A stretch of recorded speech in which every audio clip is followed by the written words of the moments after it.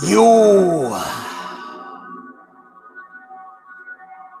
are now about to witness the awesome noises, crushing a might of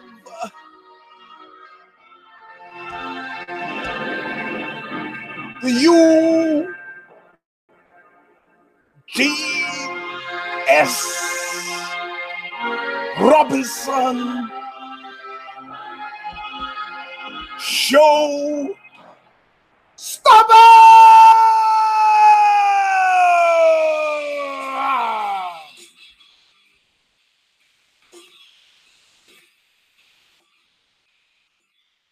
I'm not getting any sound out of this thing.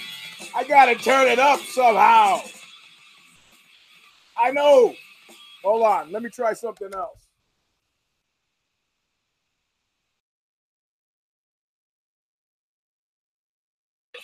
How about now? I am beset by difficulties on all sides.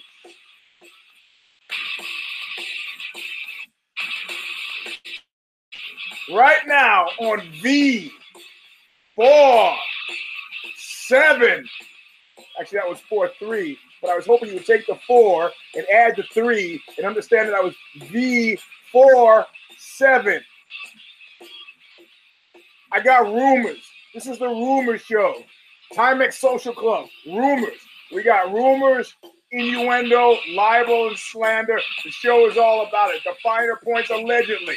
But right now, Bob Riley, singer for Stigmata, playing the bumper music for this show, some version of this show since 2007.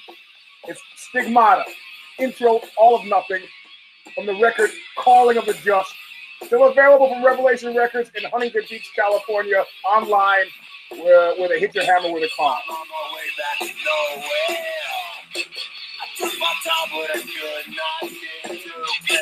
I'm taking a real good look at you.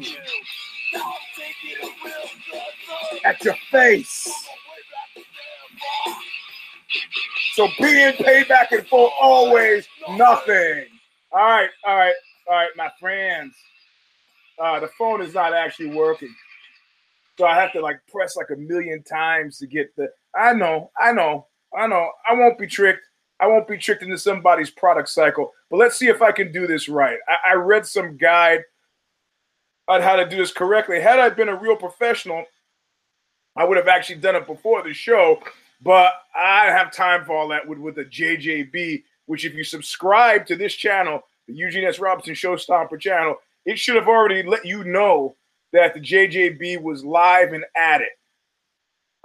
If you're connected to me at Twitter, at Eugene S. Robinson on Twitter, you would have also got the announcement on the JJB, the Jiu-Jitsu Breakdown.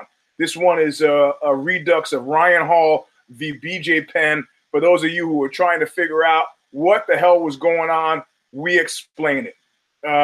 What's happening here? What am I looking at? Okay, I got it. So what I'm going to try to do right now is get some sort of reasonable sound action. Here we go. Let's see if this works. This is Roma Raider came through with the little magic ball here. And some of you wrote and said, Eugene, I can't really fucking hear it. All right, so input. Let's see if this works. Snowballs, little snowballs. Input volume, I'm going to crank it. If it's too loud, please somebody DM me on Twitter or just tweet it because I got the phone next to me and I can see the tweets. So I think I might even get to the 50-year-old women thing today. But now it's getting kind of hazy in the old man's memory. So all right, so we're on the ball. As usual, at the halfway mark, we got the question and answer session. Ask away. I think that's loud enough. I'm gonna crank it just a little bit more. If there's a problem, say something. Don't let me do the whole fucking show. None's the wiser. So anyway, a lot of stuff tends to float my way end of year. A lot of stuff. And most significantly, rumors, innuendo, the detritus of a year gone by. And like Janus, the god that January is named after, I'm looking backward and I'm looking forward. If you were privy to the Care Don't Care preview, since there's no fight next week, we went off book and did something a little bit different with it. We picked our best of the year, and that went all over the place. It was me and John Nash and Steph Haynes. I think it airs on Tuesday. If you follow me on Twitter, you should have known that. It airs on Tuesday. And one of the things I latched onto, Steph asked me right at the top of the hour, what did I make about Luke Cockhold v. Johnny Boney Joni? And I'm going to answer what I answered there, but also lead into what I led into there, but go into more depth here. And so I don't know if you've read the news, but the news is Cockhold. He recently called out Johnny Boney Joni and said, that's it. I'm done with the middleweights. I'm moving up to light heavy. I've always had a hard time making weight. Here I come, baby. Hold on to your skirts, because Rockhold is coming. And they were like, and so Steph said, what do you got to say? And I said, I know what everybody's expecting me to say. I know you're expecting me to drag out hashtag Misty AF. I know your metaphors with wood and chopping and mist and hills and darkness and the Lost Battalion, but I'm not going to do that. I'm not going to do that. You know why? I got two words for you. Frank Mir. Huh? What? Who? Yeah, dark starred, baby. At this point in time, this vantage in time, even having talked about it earlier, I have no idea what Frank Mir is doing. I had to be reminded that he went to Bellator and fought twice at Bellator where he got pasted. But this dovetails into two separate rumors. One of the rumors I hear came this is tri-level chess. You're going to have to stick with me. Do you remember after Chris Weidman's last fight, the Gauleiter General of the Lost Battalion? And on the cusp of that, he did a series of super uncomfortable interviews, one of which, and I can't remember whose show this was on. Maybe it was the Mermaids. I don't remember. And that would be Ariel, the mermaid. Get it? I got to make these connections for you. As evidenced by one of you's commenters, I think you were actually just trying to drive me crazy. Like I don't really have far to go anyway, but you're trying to drive me crazy, completely not getting anything. I thought that's very funny. That's very funny. I recently bought a new vehicle. No money down, a reasonable payment a month. I got good credit, if you can believe that, 820. So they gave me a free car. I go to get the car taken care of. They say you have to do the special Luxacare thing. I can't remember the name. So I wait online, 8:30 in the morning on Sunday. I tell the guy, hey, I'm here for the Lexa thing. He goes, I don't know what you mean. I go to Lexa thing, the thing that you do where you spray the inside me out to protect the inside me out. I don't know what you're talking about. You spray the whole thing. It's part of the service you get when you buy a new vehicle. The guy goes, not ringing any bell. I said, you're the service department, right? Yes. You do service on cars? Yes, we do. You do nothing that sounds like what I'm talking about. He goes, I wish I could help you. And right then I see the cat who sold me the car. I go, Kevin, come here, will you? And what is that thing, that thing that where you wipe the inside and out? And he goes, oh, you mean Luxacare? And the guy goes, oh, Luxacare. Motherfucker. And then he says to me, you mean the thing where we wash it inside and out, coat it inside and out? What did I just say? He says, so you want this done? The fuck am I here? On your car? Oh, God damn it. Okay, it's Sunday. It's early. I got to relax. I got to calm down. I encounter that kind of shit. So some of the commenters are doing that. You almost got me. Because I said, people are stupid only exist in cartoons or if they're trolling Eugene S. Robinson. So I got you. Extreme stupidity also drives me to the brink. So that's why I had to make the connection for you like I just did.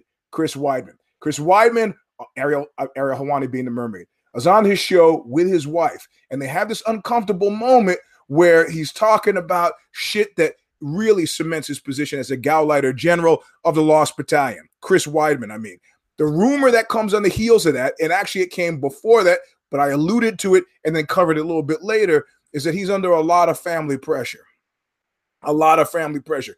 You'll find a lot of times that, there's a great line from a Jay-Z song, would you still be rolling with me if I wasn't a 7-figure nigga, would you still be here? And he should have the answer to that. And that answer is no. Sorry, no. So a lot of times my understanding is that people misunderstand the parameters of celebrity, right? And if you start getting checks that are I got 1 month on a job I had in LA, I got a check for $22,000. I'm going to quote the famous Manuel Liebskin, tour agent extraordinaire for Oxbow, said, don't get used to that. Don't get used to that. But it's real easy if you're married young, if you got a young wife, that money is an abstraction. You've gone from being somebody's daughter to somebody's wife, and you don't understand how the mechanics of cash work. Why can't we have that new house? Why can't we have that new car? Our kids need to go to college. Why don't we start those 529s? How come we can't go on vacation? I'm a man in a similar position. I understand it. Except my wife comes from Poland and knows the value of $1. So they're undue pressures. So I hear all the scuttlebutt coming to me from Long Island about dude is driven. It's not necessarily all his doing, that he is all about returning to a championship, and more specifically, a championship paycheck. I'm not putting the blame on this on Chris Weidman's wife. I'm just saying that we live complicated existences outside of the spotlight of celebrity that involve very basic things. Fucking new kitchen cabinets. Marble counters. Shit that costs real money. My wife is telling me that the refrigerator is broken because vegetables are going rotten in the crisper. Are you fucking kidding me? Are you fucking kidding me?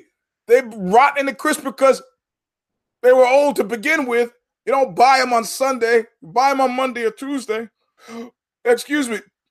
Or you turn it up. I'm not going to buy a whole refrigerator because of a rotten cucumber. There are pressures. However, the one goal of being a man is shoulder your burden without complaint. Frank Mir, my understanding, has got a similar situation with his wife, allegedly, and is out there. You're an earner. Go out and fucking earn. You're not sitting around the house at 42 years old getting up under my skirts because your career is done. Open a gym, do something, get at, like Michael Gira says on Angels of Light song. He prints up an argument, apparently an actual argument that he and his former girlfriend Jarbo were having. And he's like, it's not my fault. Go out and get money. Go out and get it. Go get it. So these cats, like you mentioned Weidman, and I make would jump from Weidman to Frank Mir, who was dark starred. If there was, I had no idea that he had left the UFC. Oh, he left. Yeah. You're fired. I quit. You quit. I fired. I had no idea. But you know who does have an idea? Luke Rockhold. He's got a good idea. He's got a good idea that he needs to participate in the conversations that people have when they're having conversations. He needs to be talking about shit so that people are talking about the shit that he's talking about. He has to continue. He's like, look, to distract from the fact that he's had some pretty significant high-profile losses under his belt recently. That TV money for reality shows is not as much as it is for other stuff. I made more money on Leonard Part 6 than he did on that Bachelorette show, whatever show it was he was on. Guy, so that's not misty as fuck. He is keeping his name in a conversation. I'm going to gain weight. I'm going to take a flyer. I'm going to light heavyweight. I got a wealth of shit that I could do there before they decide that my skein, SKEIN, is done, is out, is over, is run its course.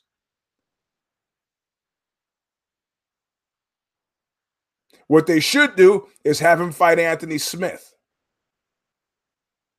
In other words, Johnny Boney Joni wants to fight 3 times in 2019. Give him his 3 fights, but give him his 3 fights with fighters that can actually put some juice on that card. That's what Cockhold is doing. It's a smart move. It's a smart money move. And hats off and praises to him for having done so. Get his name in the conversation. Does he expect to win? I don't know what he really expects. But that's not the point. The point is, anytime you find somebody who's willing to give you money, you get them to give you money as long as you can get them to give you money. That's what Cockhold's about. Rockhold. Now, Johnny Boney Joni says he's going to fight 3 times because we, as I set out on the Care Don't Care, which you'll hear on Tuesday, I said, listen, he's understood that his most formidable enemy is idle time. Being the devil's playground, idle hands can't be. If he's got 3 fights a year, he's got 4 months for each fight camp, tailor-made, watching film, he's got a comfortable schedule. I know from my spies in New Mexico, he's still hanging out with the mini mark guys. I know he thanked one of those guys in the cage. Man, what you really need to do is get him to LA. You got to get him out of New Mexico. Get him out of New Mexico. Sorry. The influences there are significant enough, and the cover mechanism is not strong enough to keep that guy safe for all of 2019. Not at all. By which I mean in Los Angeles, they have both. They have stuff to coddle your troublemaking and then to conceal your troublemaking. Only in LA do you have the most egregious cases coming to. Keep in mind, Harvey Weinstein wasn't busted in LA. He's busted in New York. Les Moonves, New York. New York is a different system. It's a patronage system. In LA, it's based on celebrity.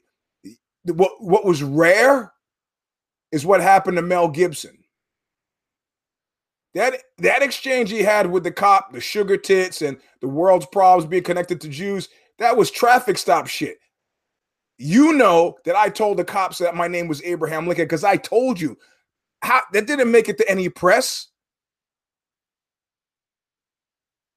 What I was arrested for. The cops in LA, it was egregious enough where they said they took a flyer on this guy and they go, fuck this, because they knew information like that would be welcome in the town.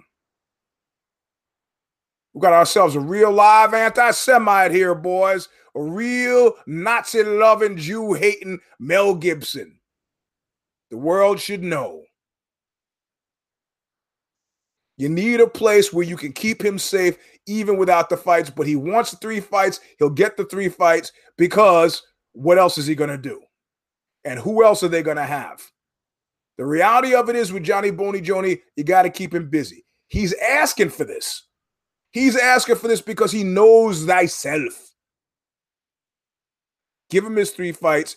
Keep him fucking busy. In regards to the question about why he didn't want to go to heavyweight, the rumor mill opens up. So far, I've given you 2 sets of rumors. Here's a 3rd set of rumors. Coming from another spy in New Mexico, I could read you what the guy said, but I'm going to do it from memory because I remember it. He said, Johnny Boney Joni is not fighting any fight that he stands to lose. Which means he's 2 or 3 steps ahead of us because we haven't even thought of this stuff. It mystified me. It's bothered me since it happened. Why did Johnny Boney Joni say, hey, you're going to fight? Okay, I want to go after the champ. And then he comes back down to light heavy. At first I figured, well, he's afraid he doesn't trust the Baldwin well enough to go to heavyweight because suddenly they're going to hit him with a light heavyweight thing. He'll have to lose the weight again. And then they'll yank his belt. He thinks they're out to get him. And this guy says, nah, Eugene. Let me tell you, I've been training in the same place with the guy. I've been seeing the guy train. He's never putting himself in a situation of real risk. And I've said that before about Johnny Boney Joni's fight style. It doesn't seem like he's ever gone more than 50%. The first JBJ versus a Mauler, number one, the one that he said he was partying, not paying attention, didn't take the guy seriously, which he was right. And plus, there's a bit of ego where it's like, oh, this guy's known a boxer. I could stand and bang with him. Well, that almost did you in.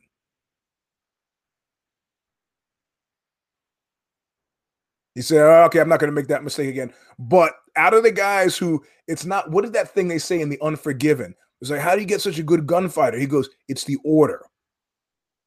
It's the order. That guy who my friend Josh Allen Friedman wrote about in Goodbye 42nd Street on Feral Press, talks about the guy who was the business manager for Plato's Retreat, or the owner, and was about to go to prison for tax evasion. And he got into this thing, and he goes, I could blow my load once every half hour. So you could do the math. That's like 48 times a day. And all of a sudden, all this Jersey Mafia money gets involved, and it's action. People gamble, degenerate gamblers will gamble on anything. They get a med school student from Columbia University to show up. He shows up, and the guy begins. And just to show you that his heart's in the right place, before he begins his 48 woman, 48 loads thing, he jerked off once. You got a med school student there with a flashlight, and some of the women who went to the club were there lined up, and he actually does it with 15 minutes left. The guy is like 48 at this point. 40, not 50, who knows? This is pre-Viagra. This dude did it. Busted 48 loads in 24 hours. Won the money, and then went off to jail for tax evasion. And they asked him later. I think Josh Allen Friedman, my friend, asked him. He goes, how did you how'd you manage to do it? And the guy said, the mistake that the mafiosi made was letting me choose the women. If they had insisted that I do 48 times with one woman, no way could I have done it. Or if they use anybody, but I knew the women, I put them in the right order, and what is that? What is that? That's 3 or 4 fucking chess moves ahead. Johnny Boney Joni is not challenging anybody who can beat him. You never saw him push hard for Rumble. You never saw him push hard for that, did you? And the first time he was scheduled to fight Machida, he begged off, if you remember that. He said, the schedule is not right. He had to study film a little bit more, had to prepare.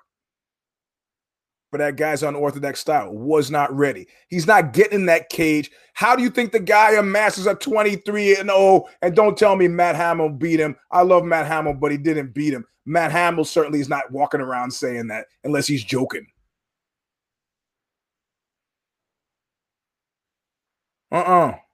Johnny Boney Joni, according to my spies, is very careful about how he chooses to fight and with whom he's choosing to fight. Him not going to heavyweight is freaking strategic. He'll go to heavyweight if he can fight DC, a guy who's already crawled inside of his head 2 times. He'd fight for Lesnar. The money makes it worth it. And if he loses, he's got nothing to lose. And fundamentally, he doesn't think he's going to lose to Lesnar either. Dude is after legacy. And sometimes you get these guys who win because losing to them is so fucking distasteful. Losing, I believe, is a habit. I've seen it around me. It's a habit. It's a bad habit. You get used to that habit. You just lose. I forgot. We call it Abraham and Strauss around here. Always something. Everybody got your opportunity. Everybody's, I always get the short end of the stick. Oh, really? Your type always does. Losers and quitters. It's not our fault. And the last, before we get to the question and answer thing, which you can DM me or tweet me at Eugene S. Robinson, the question and answer. And the last and the saddest and most injurious set of rumors. I wonder what gives me the most latitude. If I share let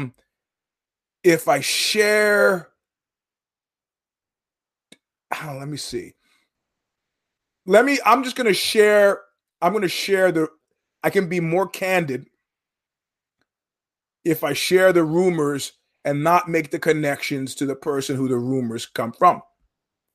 All right. Recently, there was let's just say international sports celebrity who was accused of raping one of his girlfriends or fiancés or wives, I forget the status of the relationship, of raping her in a hotel room after an evening of drinking.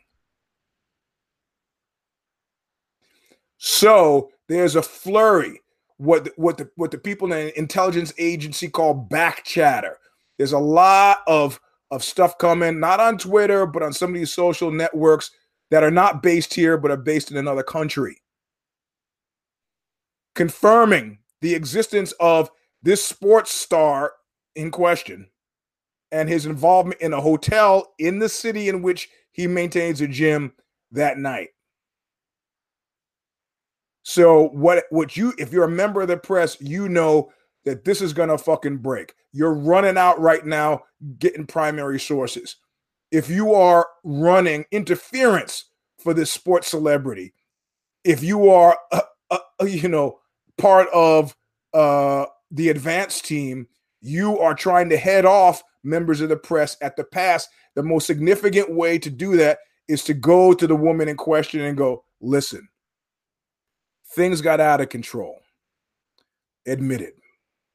It's a terrible thing that's happened, and we feel deeply for you. The sanctity of your body, your own personal agency has been trammeled like you are a piece of trash.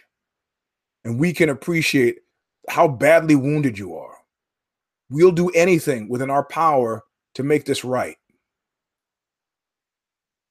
In line with that, we're willing to cut you a check for $1 million to make up for your pain and suffering. In parentheses, by your silence. Is that going to work for you? Suddenly, you talk to a girl who is working as a grocery checkout clerk, and $1 million transferred into local currency starts to seem like a really big fucking deal. Yes, you lose the friend, and you don't have to see your rapist again, but that's no harm, no foul. Would you rather be broke, hang out with them, or have money and never have to see them again? You haven't heard the story yet, have you? The check was signed, sealed, delivered.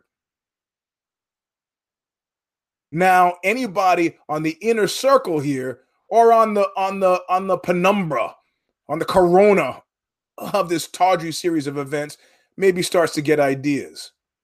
Specifically, baby's mama.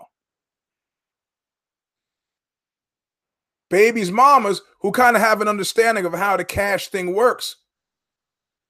And start also in a very public forum, public enough so that people can send me screen captures of the exchanges, are fighting with said sports celebrity.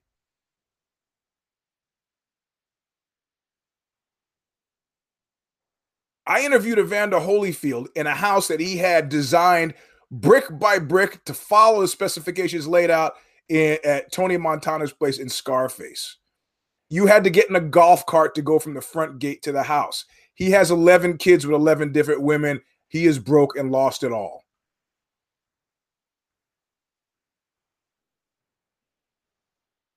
Baby's mamas are not sitting home reading TMZ feeling happy for you. They're feeling mostly broke.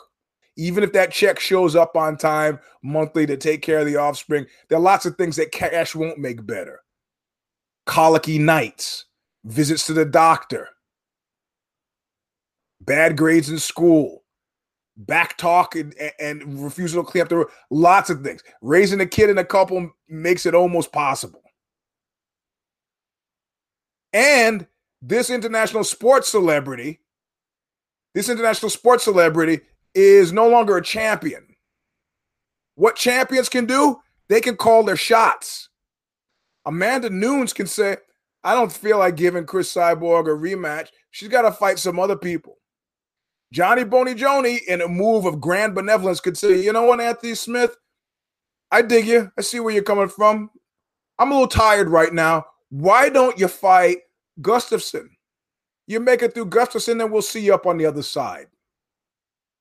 You can call your shots, not when you're no longer champion, no matter how much money you made in the past, no matter how much trash talk you talk, and no matter how entertaining you are. You know how I know? Look at the Diazes. Not in positions to call their shot because they don't own shit. Woodley? So you're going to fight Usman. You're going to fight Usman. Why don't you have Usman fight Colby Crappington? Colby Crappington. Well, you know what? We book the shows. You fight the shows. All right. Protect your boy Crappington for how much longer? It doesn't matter. Woodley can choose. Let him take the belt. Take the belt for what? I fought every single fight I could fight in 2018. You're going to take my belt? Go ahead. Go ahead. Take the belt. Well, of course, now we've segued into what Eugene S. Robinson would do. Take the belt, have Usman fight Crappington, and I'll take my belt back from whoever wins that fight, because that's the way it should be to begin with. And then after I take my belt back, after you unjustly took my belt, then see what kind of compliance you get from me, the newly recrowned champion. C, gamble. You're a degenerate gambler, Baldwin. Gamble. But this international sports celebrity in question is not in a position to be calling any shots, no matter how many asses he puts in the seats. There are fights out there for him to pick, but they're only fights for him to pick if he cares about picking fights. He's got the championship head, but no championship schedule. It's a prime. It could be like Jerry Lee Lewis. As long as Jerry Lee Lewis stayed in that one town, wherever he comes from in the American South, any number of wives he had that died under suspicious circumstances were just going to keep on dying. The sheriff pretty much said that. There's a great article on it. Questionable circumstances. Not just one, more than one.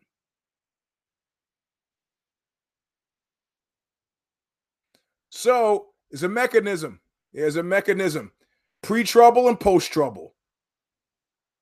Watches out for guys like this. Why? Because we all have our price.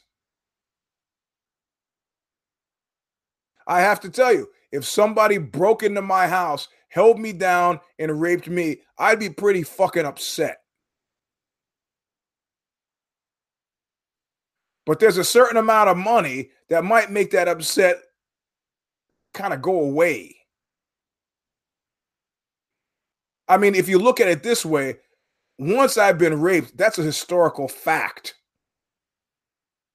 I got to deal with it no matter what. And I can deal with it with $1 million in the bank, or I can deal with it broke as I stand there at the counter at McDonald's. It's my choice, I guess, right? Does that mean people with money should go around raping whoever they want? I don't think so. It's not good. It's not a nice thing. But I completely understand people making some hay while the sun shines, as the old expression goes. So those were 4 or 5 fucking rumors I gave you. And let me tell you what that means. For 2019, the likelihood of us making it to 2020, Space Odyssey, without a major torpedo-like hole blasted into the side of our MMA dreams, is highly unlikely.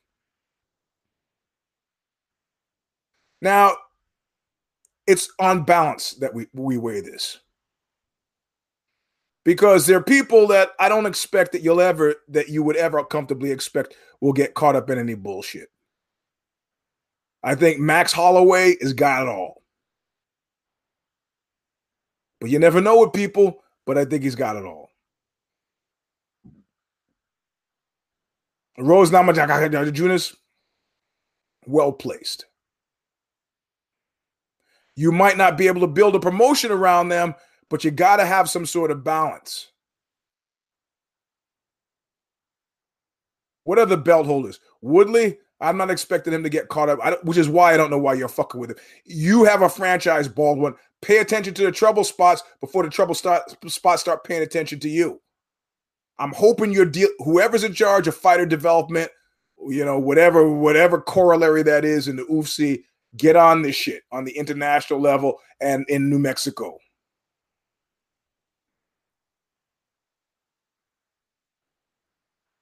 DC. All right, let me get to let me see if there are any questions first of all, before we go into DC. So the question and answer session, I do live questions. Let's see what you've asked. Okay. Audio avidity down a tad. Okay, I'm looking. Hey, Luke, fight Gus. Frank Mir tapped the strikes in his last fight. Don't con man, especially if he's better than you. Why would John fight DC at heavyweight? Towelgate. All right, that's not really a question, but I like how you're thinking. What do you think of Dillashaw's weight cut so far? The pictures have been haunting. Yeah, well, this is what happens. That's a good question. Anybody else? We'll go for a few minutes with the questions. Just DM me on the Twitter thing at Eugene S. Robinson. Okay, so let me tell you, when you are, and this shit happens, if you've ever been if you've ever filled this role in your family, and unfortunately or fortunately, maybe if you have your own family, this is the role that the father is expected to play. You got to have your shit together. Your family, as a husband and a father, they don't need you for much. They need you to pay the fucking bills, and they need you to not actively fuck things up. But you can't be in a position to fuck your shit up. You can't. Because you know what happens if you do? You end up having a child that suddenly has to become a parent and an adult. That's not a good look when you're in your 40s and your 30s and you have a 6 or 7-year-old kid. Don't be coming home drunk, smashing the place up, and your kids got to clean up after you and make sure you're okay. There's some balance.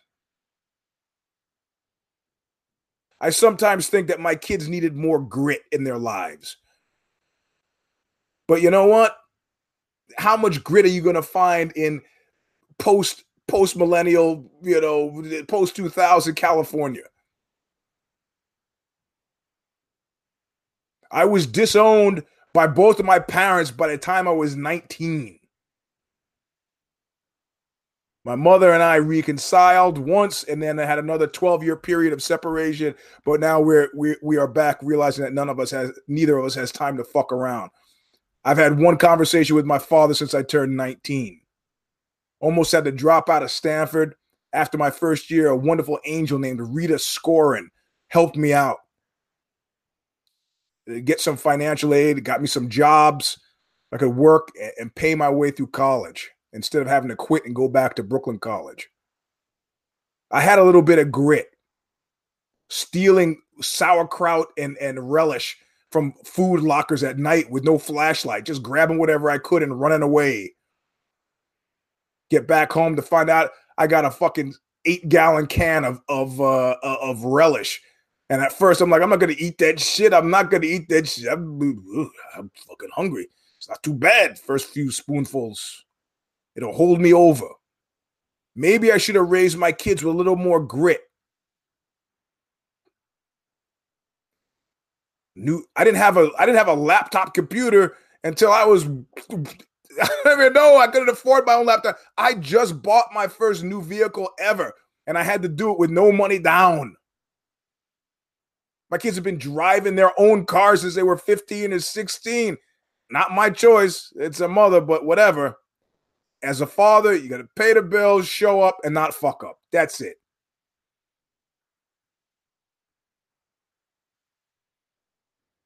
If you don't, you have people picking up your slack who will resent you forever. And the UFC, what happens is the guys who are steady players, the Max Holloways, the Dillashaws, the Rose Namajunas, they got to pick up for the fucking for the Wildcats. Oh, you lived on spaghetti noodles and mustard for a week, man. That sounds like a fucking orgy. Invite me over. I practice ramenamics too.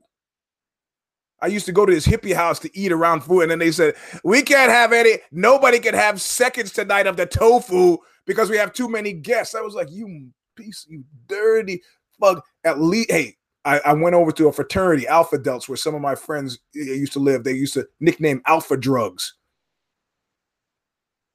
And even a tramp like me found their brothers who would not deny me a bowl of soup. Not like those disgusting hippies up at not Phi Psi, not Columbi. I can't even remember the name. I blocked it out. The place that's next to the Delt House on Stanford campus. So my point is, the A-level guys, the earners, the healthy guys, they have to pick up the slack. It's not that Dillashaw is willing to do that and the pictures are haunting. That's not the issue. Like, it's not, you're a father, you can't eat, your kids got to eat, you got to make sacrifices. It's part of the deal. The shocker comes when you get payback. Where you hoist the company onto your wide shoulders with nary a complaint. And then the UFC turns around and fucks you. That's the kind of thing that has you sitting for the rest of your life thinking, The equivalent with the parent analogy, I gave my father no fucking trouble at all. The deal he made with my mother was $85 a month for child care. He had volunteered to continue this through my college. He ceased doing this after my first year. $85 a month, even in $1980, $81. How far do you think that got me? Not very far. Not very far. So my father has no legs to stand on in regards to this idea that I did everything for this kid and look what he did to me. Look how he treated me.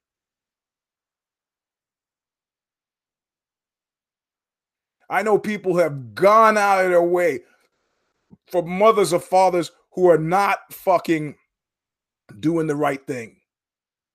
Out of their way. And they end up fucked. And they're not happy about it either. In a way, I let my father off the hook. I could have kept juicing him for stuff. Depending on how low I was willing to crawl, I could get juicing him for stuff forever.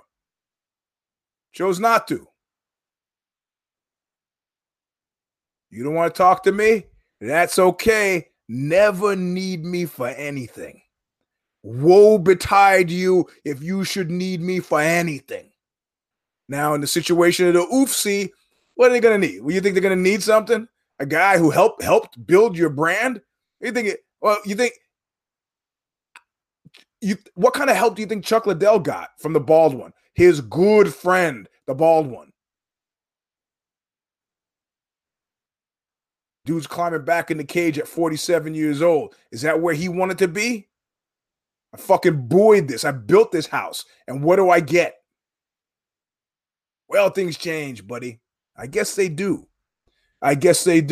So, are there any more questions? Let me see. Because I'm going to move to winding up. Because I've been getting loquacious and running over. Let's see. So, at Eugene S. Robinson, yeah, the pictures of Dillashaw's weight cut, they are haunting. Here we go. Questions. Yeah, lived on spaghetti noodles and mustard for a week. No fun. Here we go. Dillashaw looks terrible, sunken in temple, eye sockets. Are rematches different in MMA rather than boxing? Trilogy model. Lots are 0-2. And then how does UFC ESPN justify putting Cerrone on the prelims and Hardy as co-main? That's very strange. If you want to, I'll go through the last one. Hardy on the co-mains, I mean, I think they're trying to drive. You got to analyze the reasons why ESPN would have purchased the UFC. And I think the reason why they did it is to extend the brand. Anybody who realizes the core to their business is just an isolated core knows it's going to collapse in on the center. I use the wagon wheel method. If you don't have ancillary sources of income coming off of your core business, you are fucked. And my question is on one of the if the shoes fit was in regards to Facebook, if Zuckerberg realizes that, or whether he's going to let his ego stand in the way and say Facebook must exist forever and ever, because all he has to do is look across town at MySpace to know that that may not be the case. Facebook Inc. is something else. Facebook Inc. is totally something else. You know, silent partner in Instagram, silent partner in WhatsApp, sorry. What are the ancillary income streams with the UFC? Doesn't make a difference because it's now they are one of ESPN's revenue streams, ideally picking up European sponsors. That's the only way I can explain that. I don't know. I love Hardy, but I don't know. And rematch is different MMA than boxing trilogy models. Yeah, I think so. I would have to say, and you're going to get on me on this, so I don't want to hear it. But I'm just going to say a broad generalization that boxing fans have shorter memories for some things and longer memories for others. Alternatively, the trilogy between, say, DC and Johnny Boney Joni captures us not because we really think that DC is going to win, but because we know that we believe that DC believes he can win. And that shit is entertaining. In the same way that people used to tune in to watch Susan Lucci lose again before she finally won a daytime Emmy. If you don't know who Susan Lucci is, she's an old... All right. Dude is... Yeah, I know. The schedule is not that bad. He goes, but he says, no more 2 shows in day, fight half schedule. Yeah.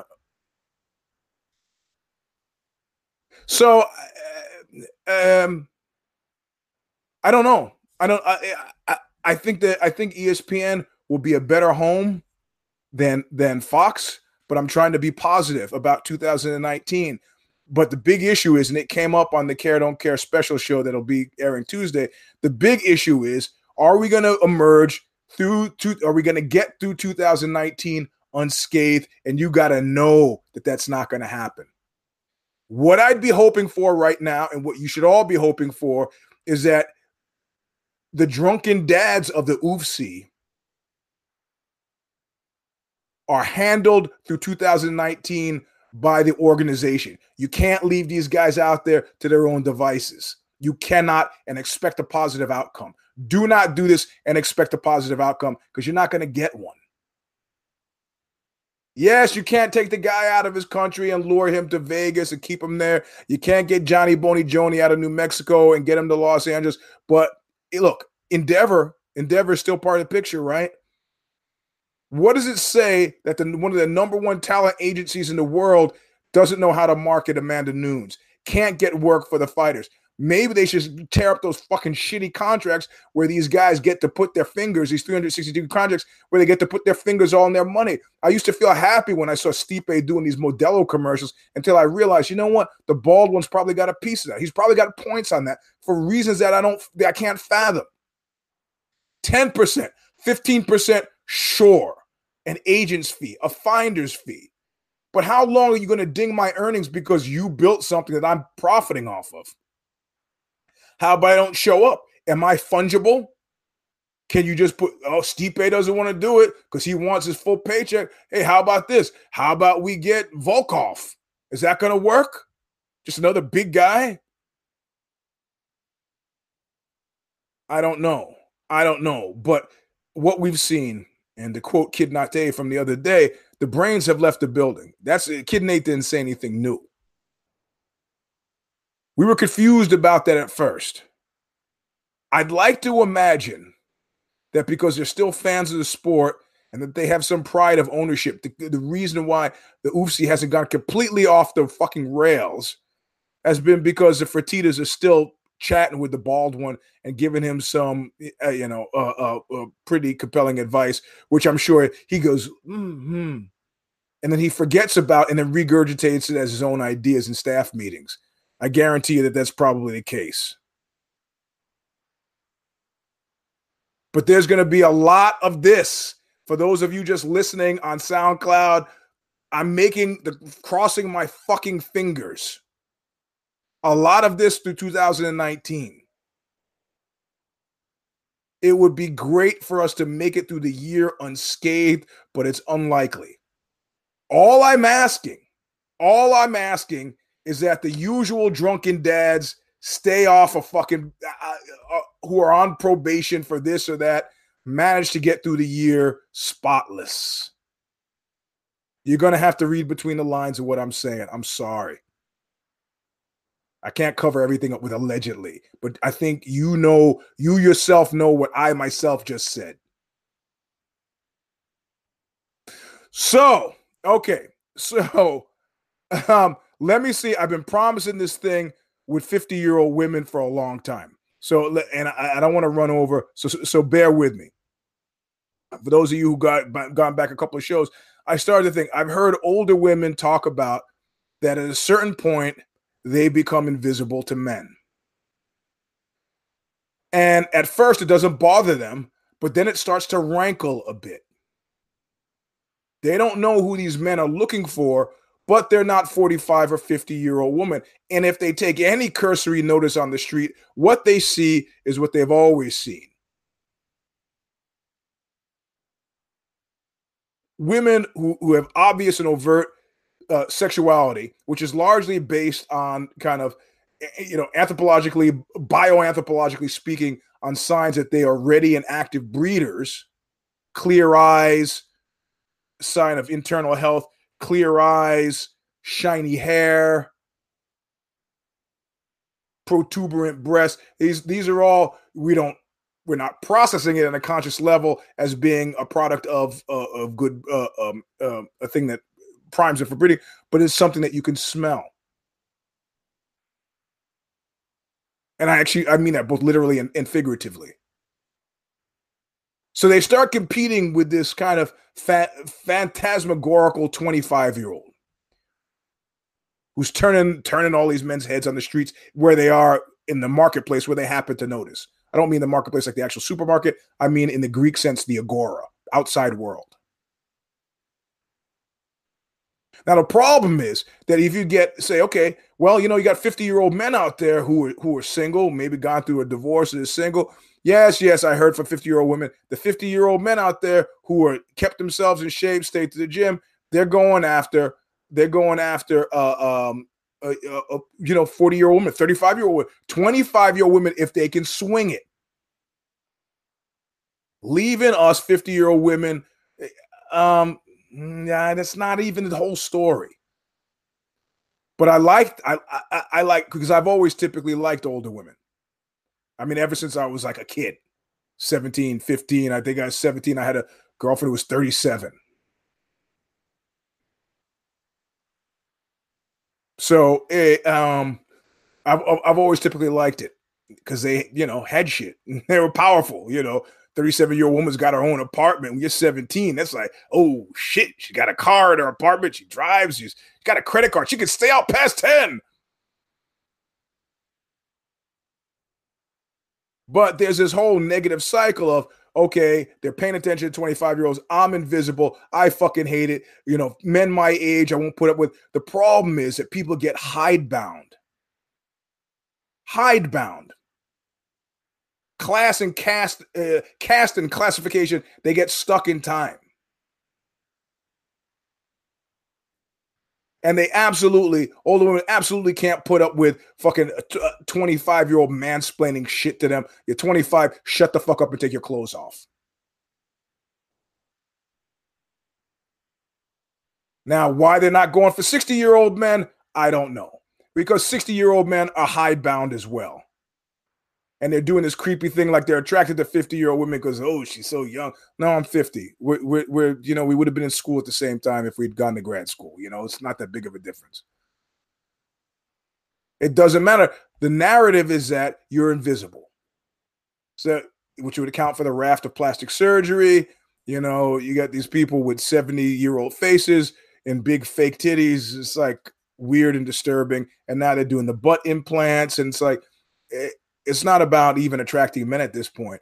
It's competing with that illusory 25-year-old woman who maybe looks good but really doesn't know shit. It takes a lot for a 25-year-old woman to best a 45-year-old woman in the sack. If you're just one of the, if you're an art lover, you got a 25. Oh, look at the beautiful conformation of her hips to her breast to her. Okay, that's fine. But I'm not I'm not liking a fighter because a fighter looks good. I'm liking a fighter because a fighter fights well, if you get what I mean.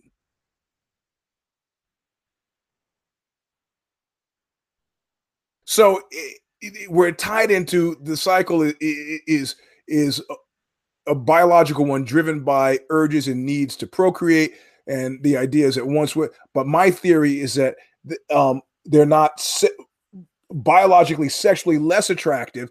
In fact, in my mind, a lot of them are more attractive. Attitudinally, the attitude is hidebound to when they were at their maximum power. And clearly, women from 18 to 25 have more social capital stored up because of a youth-directed culture than women at 50 or 55. Or at that point, have to marshal real power to be fucking noticed. But it's a real fucking crisis, actually. In other words, they are invisible. They are justified in feeling rankled by their invisibility.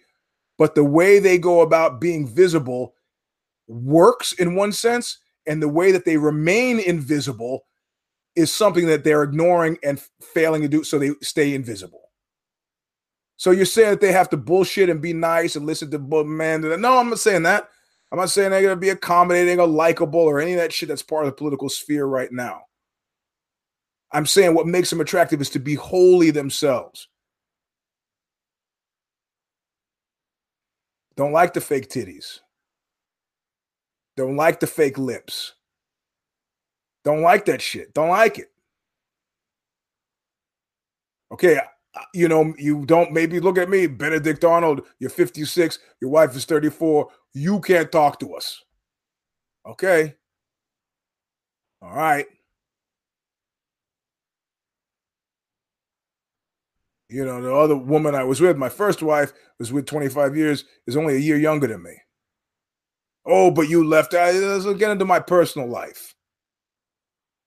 It's not the issue. I've got an appreciation for older women. But I don't have an appreciation for fucking neuroses, which this society will make you fucking crazy. Just do your own thing. Which is pretty much the very same message that I have for the incel cats. I like the fact that you've given love some real credence that, like, look, there's a possibility I may never find it. That's fine. But the whining, got to stop. Take care of some shit. Lose weight, run, get yourself, be the best you can be. And then let's see what happens. But in any case, the man truism remains. Nobody wants to hear you complain. The 50-year-old women, people will listen to you complain, and that's something you should be thankful for. Because nobody wants to hear me complain. So this was a Reader's Digest version of I had a whole show laid out for this that talked about, the anthropological roots of biological attraction, and it tied in, the powerful 18 to 25-year-old woman convoy, the lack of power in the 18 to 25-year-old male convoy, except the power, the destructive power to wreak havoc. And then what happens to those deltas over time as we age.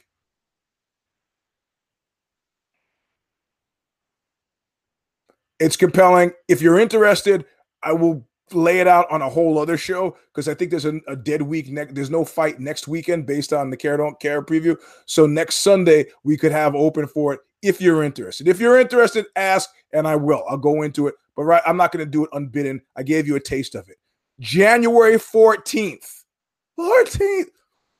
On Stitcher, iTunes, Google, SoundCloud, any place you get iTunes. You get your podcast.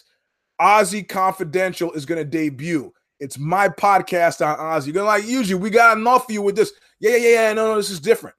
What's different about this? One, the first show is me interviewing me. But it's a confessional space, and I'm talking specifically about my personal history with performance-enhancing drugs vis-a-vis steroids. I'm a grown adult male who still has to be employed by other people. The fact that I'm talking about illegal drug use in a very open and candid way is daring. I don't expect a cookie. I don't expect to be rewarded. I'm just telling you this because what's different about this show, and the first one is no indication, and the first and the second will be together. What's different about Ozzy Confidential is it involves me always talking to other people. Always. Versus just this.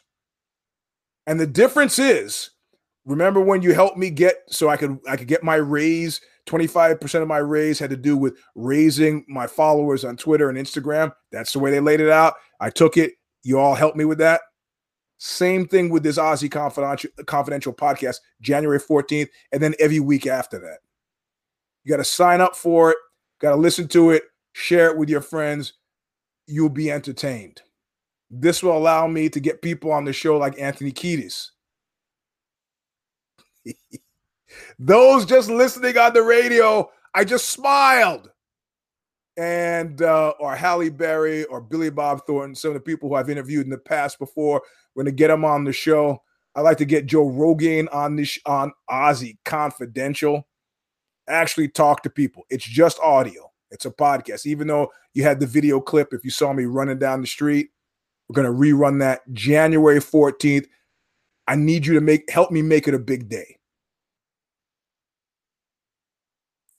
If not, you get NPR for the rest of your fucking life. How's that taste? No, don't do that. Listen, tell your friends about it, tweet it, share it out. I think you'll enjoy it. The first one where I'm talking about performance-enhancing drugs, you'll be like, yeah, I already heard that, Eugene. I heard that. But I interview people for the others. And you might like it. So, there you go. That's the end of the show. This is V.47. Look how fucked up my finger is from jiu-jitsu. Both of these fingers from grabbing gis. It's terrible. Those of you who have subscribed to this channel know the JJB is up. You've already seen it. The Ryan Hall versus BJ Penn thing. I play Ryan Hall. Marty G plays BJ Penn. Watch it, live and learn. You could at Eugene S. Robinson on Twitter. Mr. Sleep 3, the number 3 on Instagram. The Oxbow show is January 29th in San Francisco. Already got Roma Raiders on the list. He's gonna bring his pops. You want on the list? John Nash is talking about coming out.